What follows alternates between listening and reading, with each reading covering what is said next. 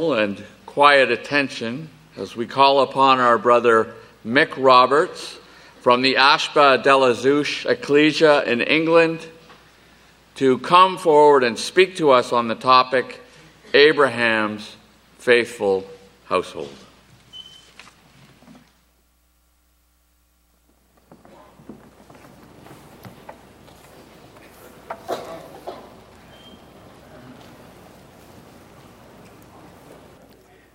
A very good afternoon, brothers and sisters. Very good. That's good. Thank you for that. I have to say that the warmth of the welcome that we've received from the brothers and sisters of Ontario has been significantly higher than the warmth of your temperature since we arrived. We left England with something like 22, 23 degrees, and we couldn't bring it in the case with us. So you have to be content with us bringing the loving greetings of your brothers and sisters in the UK.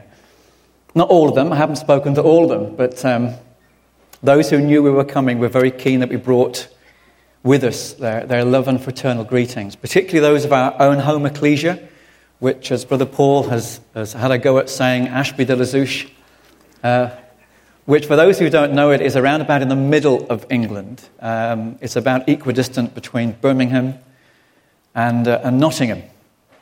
That's where our ecclesia is. It's been there for about 100 years or just over. We're an ecclesia of around about 54 members with what seems like 375 children. But they tell me there's about 25, but they make the noise of 325 children. But we're blessed and we're glad to have them. It's actually our fourth visit to Ontario. And so Brother Paul is saying he recognizes lots of faces he sees once a year. Well, we recognize some faces here too, and it's a delight for us to see you again so soon. We were across last year. And for those brothers and sisters who we've not met before, we look forward to your fellowship and spending some time with you. We actually face our first challenge, really, getting into the country with immigration for Canada. And it doesn't make it easy for fraternal speakers when you arrive, when you have to fill out the immigration card, because it actually asks you for the purpose of your visit. And so I had to choose 3 boxes. So I had a choice of study. I thought, well, we've got an element of study ahead of us. I had personal. Well, there's an element of building our personal relationships. And I had the option of business. And I thought, well, it's the Lord's business. I want to encourage us all to be profitable servants of our Lord. There's an element of business about this visit. So when I faced the young immigration officer and he asked me what was the purpose of my visit, I think they're trained to spot a millisecond of hesitation. And I said that we were coming to a Bible study. At which point he went straight in to ask me what was I bringing into the country. So I hesitated at telling him about something which was sharper than any two-edged sword.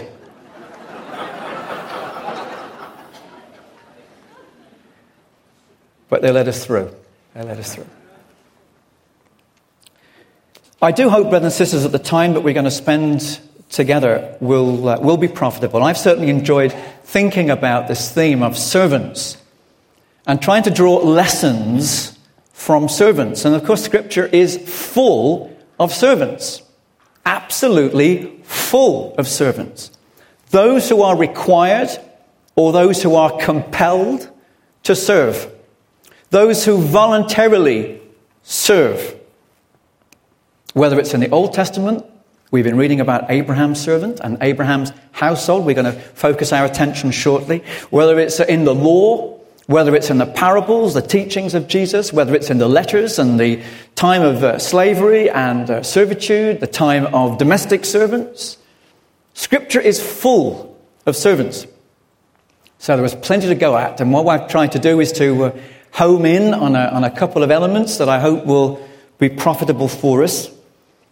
And I'm a great believer that whenever we do any sort of study, that we really listen out for and look out for the lessons for ourselves. Particularly given that we're talking about servants and we are aspiring servants. We aim to be servants of the living God. So we can't spend the time that we're going to spend around Scripture looking and talking about servants without looking out for those things that might apply to me in my walk, in my discipleship. And I hope that when we look at these things, I might throw out some rhetorical questions, and I want you to also ask yourself questions as we read these things. And to keep saying to ourselves, well, what does this mean to me? How does that apply to me? How do I measure up in my service to our Heavenly Father? So it's not just about us spending a few hours talking about servants, filling our head with a bit more knowledge and walking away. But it's how are we going to apply these things and serve even better? Maybe that guy from Immigration Canada will be there when I'm leaving the country. And he says, well, how did it go? Study? Personal? Business? And in a way, brothers and sisters, that's what we're all about over these couple of days, isn't it? Study, personal, but also business. The Lord's business. Those who want to be even more profitable in their service to their Heavenly Father. So let's begin by taking a closer look at Abraham. And I'm going to ask you to turn back, not to the reading that we had. We'll just turn in at Genesis 12.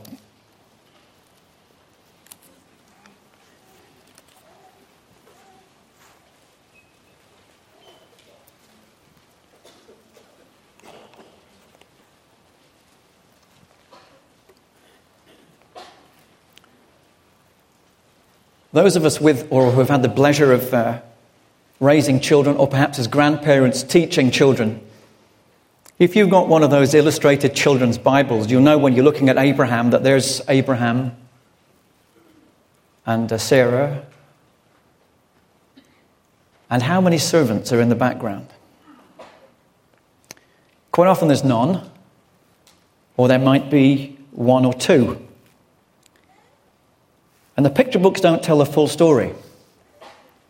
Because when we look closely, and I'm going to remind you of things that I'm sure you already know, but in Genesis we get this picture of an extremely wealthy man with an extremely large household of servants.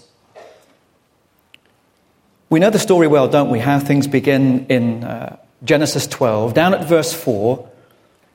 So Abraham departed as the Lord had spoken to him, and Lot went with him. And Abram was 75 years old when he departed from Haran.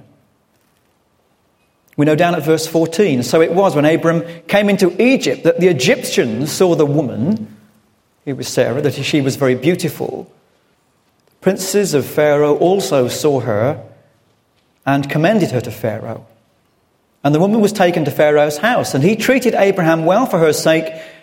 He had sheep, oxen, male donkeys, male and female servants, female donkeys and camels. Down at chapter 13 and reading at verse 5. Lot also, who went with Abraham, had flocks and herds and tents. Now the land was not able to support them, that they might dwell together, for their possessions were so great that they could not dwell together. So we know these verses well, brothers and sisters, but we get the picture. This is a huge community on the move. Since Abraham had left, he had acquired these things. There was a growing household, an entourage that were around him. And as head of that household, he had great and pressing responsibilities. They had become so great that they could not dwell together. Interesting too, isn't it, in verse 7 of this chapter, that there was a strife between the herdsmen of Abram's livestock and the herdsmen of Lot's livestock. The Canaanites and the Perizzites also dwelt in the land. There was disharmony. And Abraham, or Abram as he was, takes the initiative and settles the matter and offers to his younger relation the choice. So here's the questions that start to come, brothers and sisters. Had we been part of that entourage and part of that household of Abraham, what questions would start to come into your mind? Why is Abraham doing this? Surely Abraham, as the senior partner, should be usurping his authority. Why is he behaving like this and allowing Lot to take the choice? You see, brothers and sisters, if you're part of Abram's household, there are always lessons from the head of the household. How he conducts himself, how he puts his trust in his heavenly Father. Oh, to be part of that household. Abram's household will have seen so many lessons. How often would Abram have spoken to that household about the promises that he was receiving from God? When he builds an altar, what is it that his household would have said? Those servants around him, when they asked him, what is it for? And why are we doing this? What opportunities he must have taken to tell them about the God whom he had served, whom he had given up everything in order to follow. And when Abram walked the length and breadth of the land, did he do it on his own? Or did he do it with his servants? And as they walked, did they talk? Did they ask questions? Did he explain why it was that he was so confident in the choice that he had taken? His household, first-hand witnesses of a man of God trusting in his heavenly Father, worshipping and sacrificing, looking forward to inheriting a land. Oh, to be part of that household. What insight must they have had of the God that we worship? Learning from Abram, to hear him talk about his communication with God. They were a long way from home, but they were close to the God of Abram. Just turn with me to Genesis 18.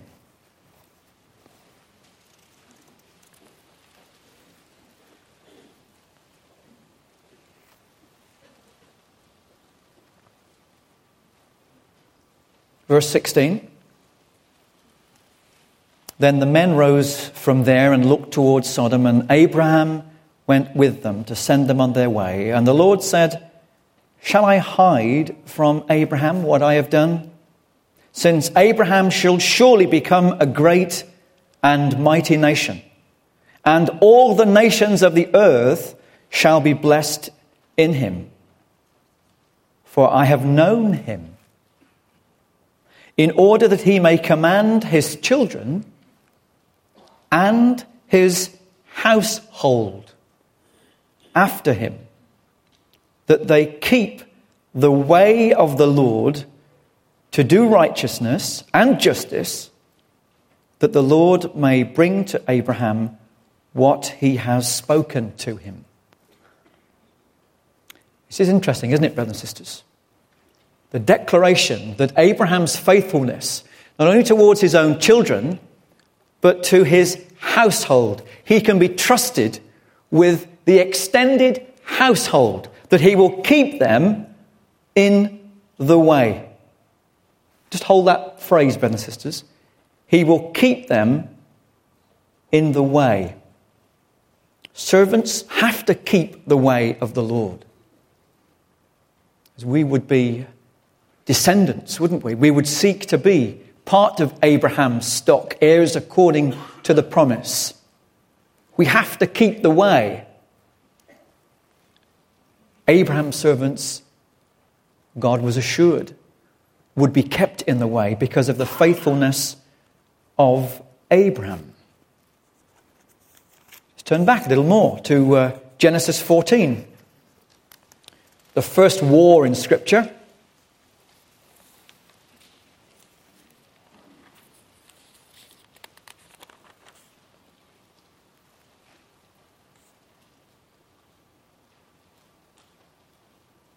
Down at verse 13.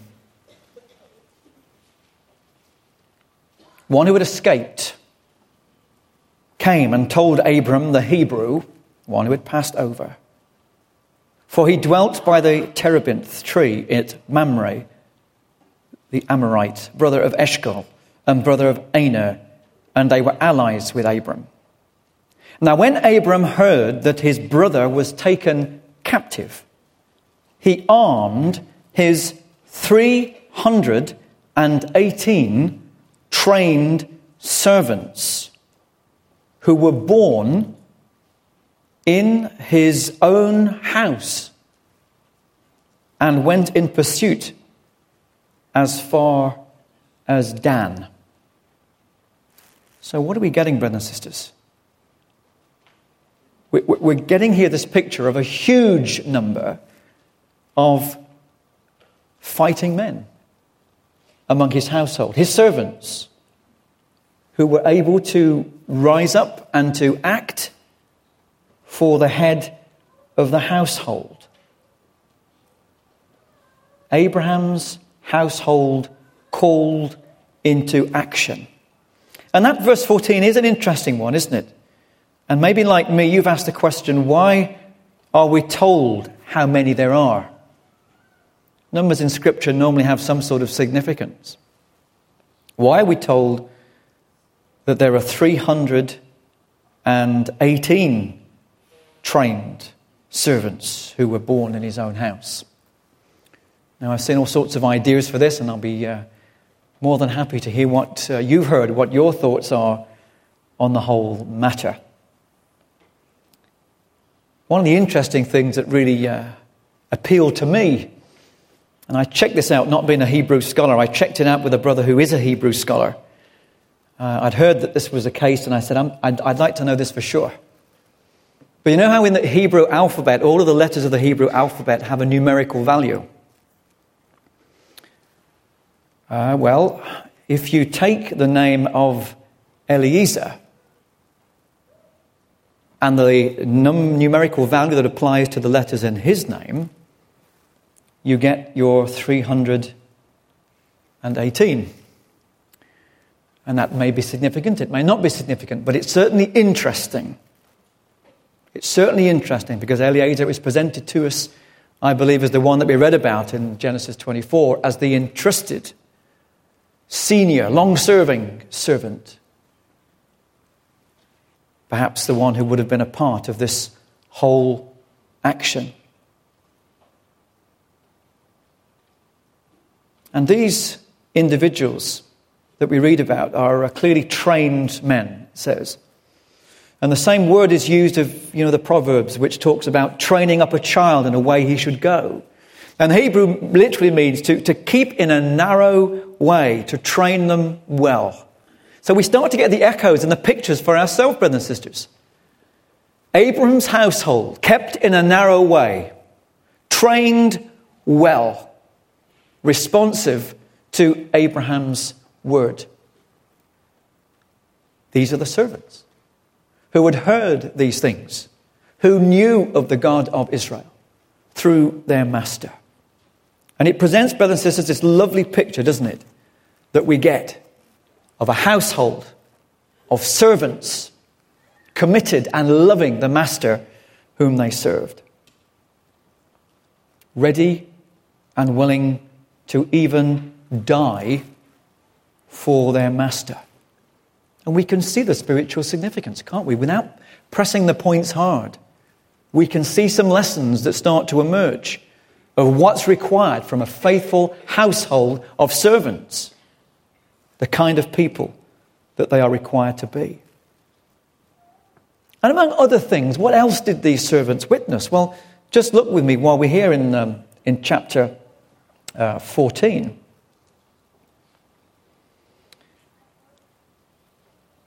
Down at verse 18. Then Melchizedek, king of Salem, brought out bread and wine.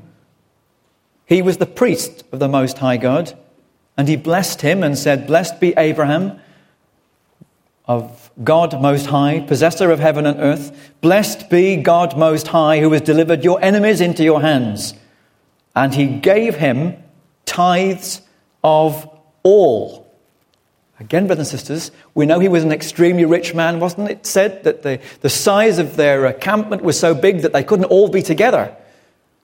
When we think of giving tithes, was this Abram just reaching to his back pocket and taking out a few notes and putting into a collection bag? When he gave tithes, I don't think this was just an act of individual action, brothers and sisters. Can we imagine that this may well have involved his servants? Giving tithes? What did he have? There was so much that he had that the land couldn't contain them. Giving tithes. Did he call his servants into action? What did they learn when they were required by their master to give to Melchizedek, the prince, the king of Salem? What did they think when they handed these things over? There was bread, there was wine, there was free will offerings. Isn't it lovely, brothers and sisters, the picture that we get? But I'm just keeping our eyes, if we can, on being one of those servants and seeing this happening around you. How would it feel to have a master like that? What would it be like being part of a community where there was the king of Salem and bread and wine and free will offerings? The impact that there must have been upon them. And when we turn to Genesis 17,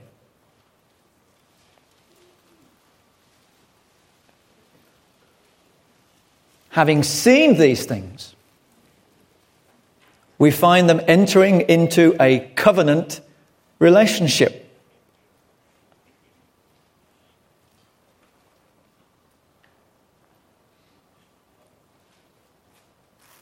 Genesis 17.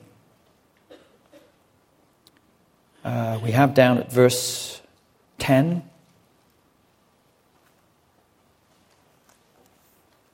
"This is my covenant which you shall keep between me and you, your descendants after you. Every male child among you shall be circumcised.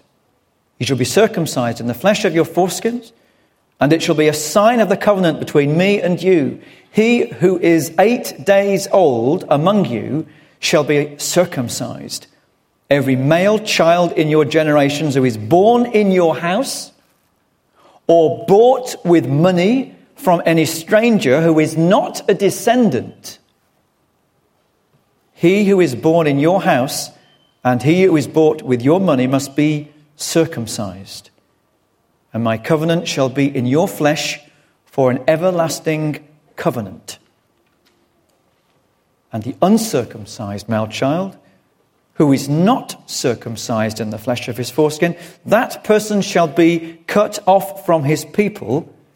He has broken my covenant." Now, brothers and sisters, imagine in the household. Imagine when this is now spoken of. Imagine when Abram comes and explains to these hundreds of men that there is now a requirement that we enter into a special relationship with my God, who I have told you about, the one who has given the promises, the one who's giving us the land that we've walked through together. Do you remember?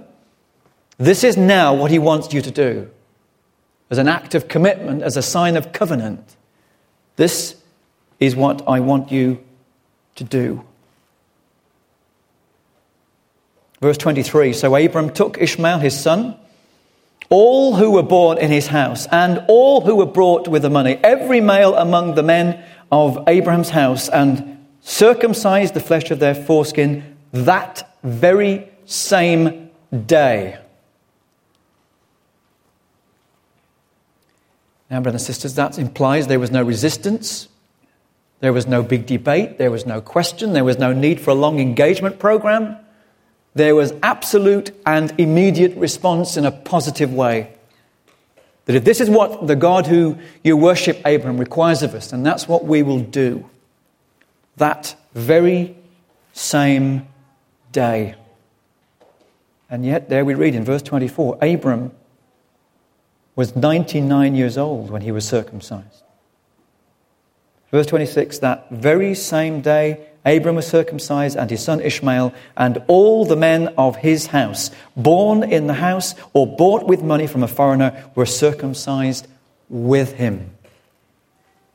He didn't expect anything of them that he wasn't willing and ready to do himself. He was the role model. He demonstrated what was required. He did all that was required to fulfill all righteousness, we might say.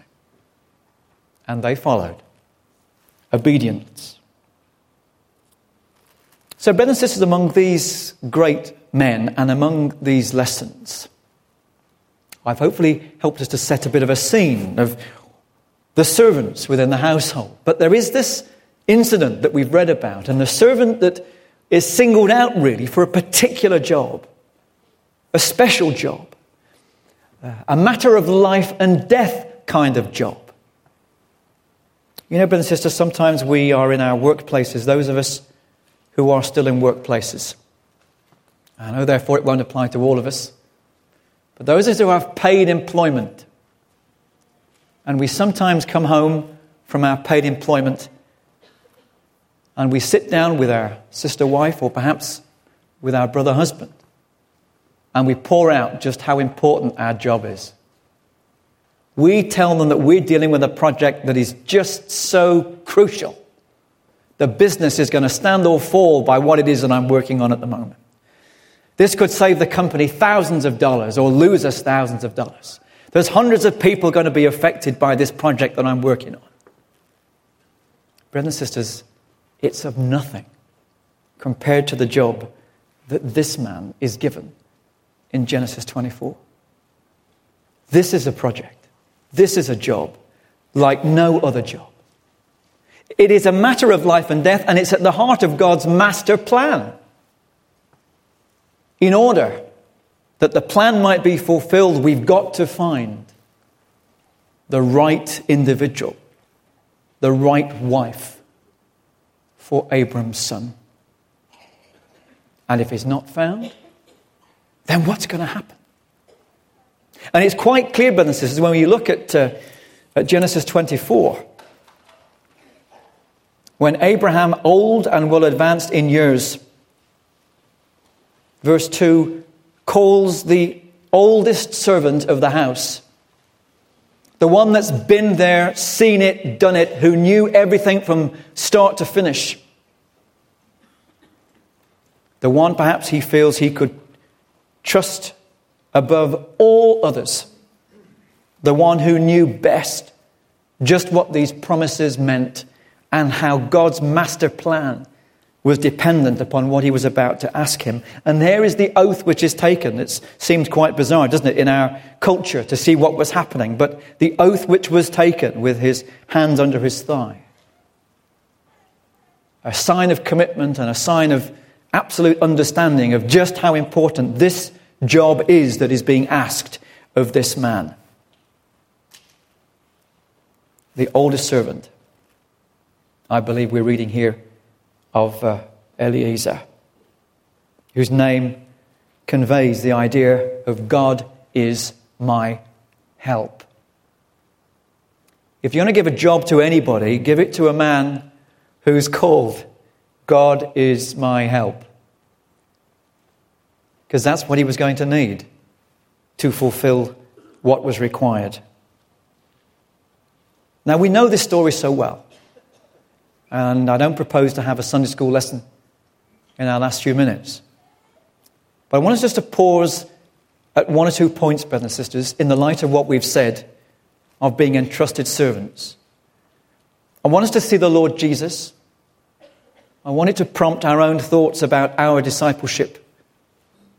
And we've alluded to this idea of being kept in the narrow way.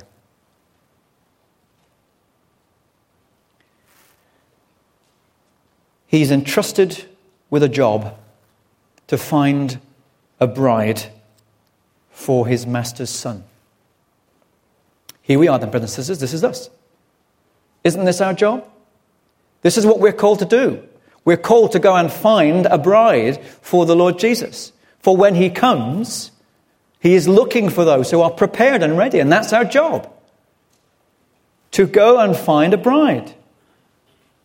And the first step was our solemn oath, brothers and sisters, was it not? When we were baptized and we declared our belief in these things and committed ourselves to following in the Lord's way. We knew the responsibility. We are now undertaking a job for the master and for the master's son. And we've not been sent out empty-handed. What was it that Eliezer was given, this faithful servant? Down in verse 10. Then the servant took 10 of his master's camels and departed, for all his master's goods were in his hand. Hold that phrase, brothers and sisters. That's going to come up again later for us in our studies. But he's been given 10 camels worth of riches. I don't know how much you think that looks like, brothers and sisters, but 10 camels worth of riches. And we talk about the riches in Christ. We talk about Moses having that decision to make, wasn't it? Of whether he would accept the wonders and the beauties and the gifts that could be offered in Egypt, or to choose the riches that were there in Christ. And we're loaded up with riches, brothers and sisters. I brought mine, didn't I, through immigration. I've got the word here and all its riches. And you've got it too, and we've brought the riches. We've been entrusted with 10 camels worth of riches to go and find a bride for our master's son. And we travel like Eliezer in faith. We travel in prayer. We try and live up to Eliezer's name, knowing that God is my help.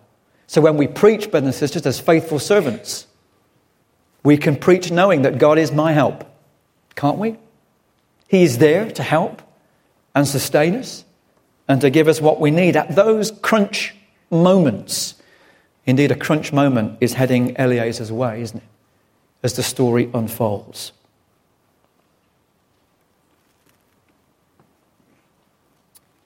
Verse 11. There in Mesopotamia, he comes to the city of Nahor. In verse 11, he made his camels kneel down outside the city by a well of water at evening time, the time when women go out to draw water. And then he said, O Lord God of my master Abraham, please give me success this day and show kindness. Who to? To me? No. Show kindness to my master Abraham. He hadn't forgot who he was working for, brothers and sisters. He was a long way from base, but he hadn't forgotten who he was working for. He is instant in prayer. He's been trained well, hasn't he, the servant of Abraham? That when faced with choices and circumstances where you know you can't manage on your own, you instantly ask the Lord God of Abraham for help. There's a lesson for us all. That's what he does. That we might be of support and value, not for ourselves, but for our master who we are serving. He opens his heart for help. We know the conversation that ensues. We know that he is blessed with the encounter that he has. Verse 18, when she says, "Drink, my Lord." Then she drank. Then she quickly let her pitcher down by her hand and gave him to drink. And when she had finished giving him a drink, she said, "I'll draw water for your camels also," just as he had hoped and prayed for, until they had finished drinking. And she quickly emptied her pitcher into the trough, ran back to the well to draw water, drew for all his camels, and the man, wondering at her, remained silent so as to know whether the Lord had made his journey prosperous or not. He had said the prayer, he had taken the steps, but he remained silent. Now, he may have been in silent prayer, but he was silent. And sometimes, brothers and sisters, we have to remain silent. We have to just sit and watch and wait while the Lord answers our prayers and things unfold. All things will work together according to the Lord's plan, and sometimes it's hard, and sometimes we give up far too fast because it's not been as instant as it was for Eliezer. But we have to ask the prayer, and we have to do the doing, and we have to sit and watch and wait in silence. That's what Eliezer did. He watched, and the prayers were answered in front of him. For when she had finished, he knew that this was the one. And with this wonderful demonstration that God had heard his prayer, in verse 24, when she says, "I am the daughter of Bethuel, Milcah's son, whom she bore to Nahor. Moreover," she said to him, "we have both straw and food enough and room to lodge." More evidence that this was the one, that God's hand had been at work. And if we look, brothers and sisters, we don't have to look too hard to see the Lord's hand at work. But are we like Eliezer as faithful servants? Do we do what he did?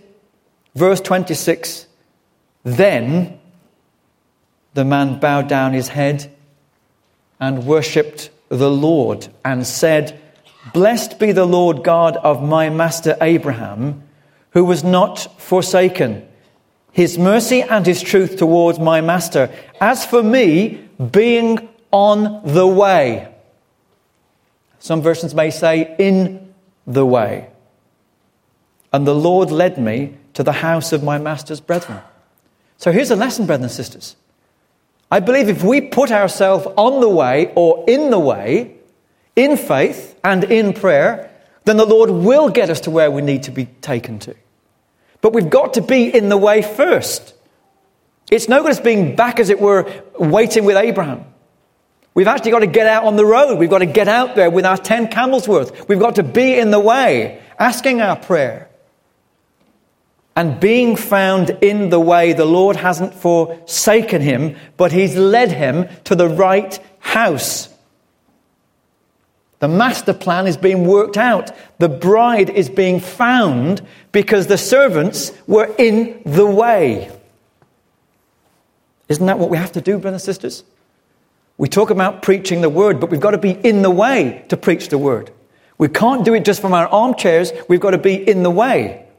And if we're in the way, the Lord will direct us to find the bride. Because it's God's master plan. Not because of our brilliance, but blessed be the Lord God of my father Abraham, because he is doing these things. God is being merciful to my master. He is helping me to find the bride for my master. But we have to be in the way. And having seen these things, the passage continues where we learn more of this great servant. And here I think we can see the Lord Jesus, can we not? When we find down at verse 31, when he reaches there with Laban, with Rebekah, we find down at verse 31, he said, "Come in, blessed of the Lord. Why do you stand outside? I've prepared the house and a place for the camels." Look at this, verse 32. Then the man came into the house. He unloaded the camels and provided straw and feed for the camels and water to wash his feet and the feet of the men who were with him. Who do we know who washes feet, brothers and sisters? Who do we know who won't lay down his head until the work is all done? The servant of the Lord, brothers and sisters, his job's never done. How easy would it have been for you and I to have just sat back at this point and thought, boy, we've done a great job.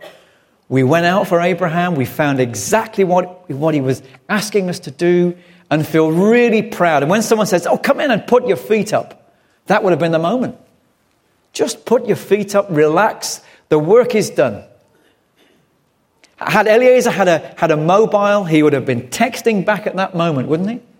Job done. It's okay. We're sorted. But the servant's work is never done. And he is still an example to the others who were with him, who were on that same journey. This is us, brothers and sisters. We're on the journey. We're in the work. We're in the way. We've got the one who couldn't lay down his head till the work was done, who washes the feet of those who are workers with him. What a great example he is, brothers and sisters. And when he meets with Laban, and when he talks of these wonderful things and retells the whole story, what does he say? Verse 34, he says, I am Abraham's servant. That's how he introduces himself. I am Abraham's servant. Not I'm Eliezer. Not I'm actually the longest serving member of a particular household that's extremely well off in another part of the country. I'm Abraham's servant. We too, brothers and sisters, are servants of our Lord and Master. Wouldn't it be good if that was our spirit in our interactions with those with whom we come into contact?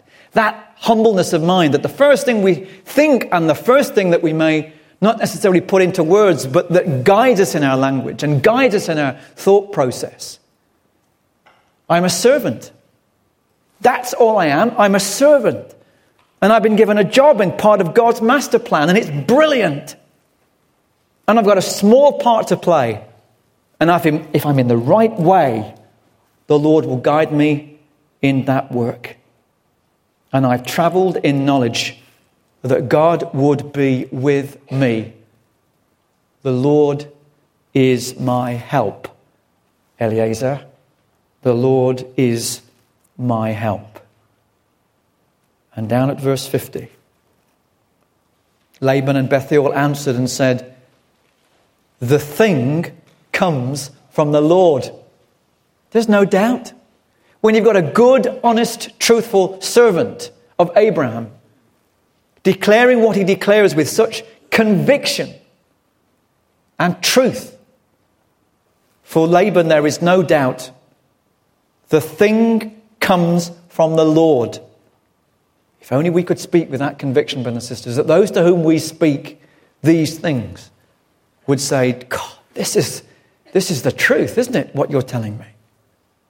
These are indeed incredible things that have happened to you, that have brought you to me with this message. And we cannot speak against it, for it is God's will. Verse 52, and it came to pass when Abraham's servant heard their words, that he worshipped the Lord, bowing himself to the earth. When we see the response of those who accept the truth which we share, we have that same spirit of gratitude, brothers and sisters, that same feeling of wonderment that we must be on our knees and thank our Heavenly Father that his powerful word still works. So here's the first of our servants, a household full of them, a group of people from whom we, I believe, can find some really useful, practical thoughts that give us a glimpse of the Lord Jesus. that maybe will just encourage us to think how we need to be really in the way, trusted servants, bearing great riches, that there may indeed be found a bride for the Master.